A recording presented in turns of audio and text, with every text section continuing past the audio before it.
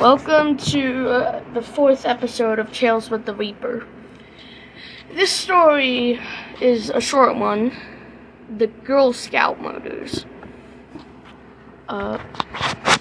Is it? Okay. In the summer of 1997, three young girls... Oh yeah, I forgot to give a disclaimer. This is messed up. Three young Girl Scouts staying at the Oklahoma campsite were raped and murdered. The girls, Lori, Michelle, and Doris, were between the ages of 8 and 10.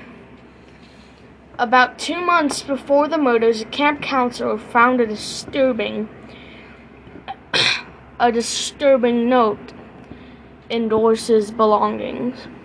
The culprit promised to murder 3 children at the camp, knowing that young children enjoy telling scary stories around a campfire.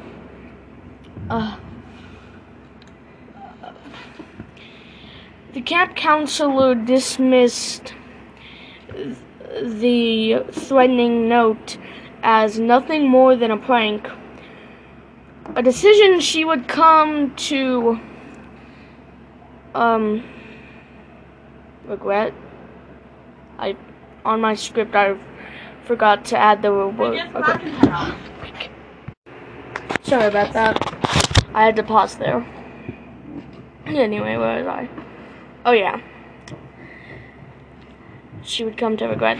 Early in the morning of June 13th, the girls' bodies were found in their sleeping bags out on trail leading to the camp showers. The only evidence that the killer left behind was a red flashlight and a bloody footprint. Okay, that's the fourth episode.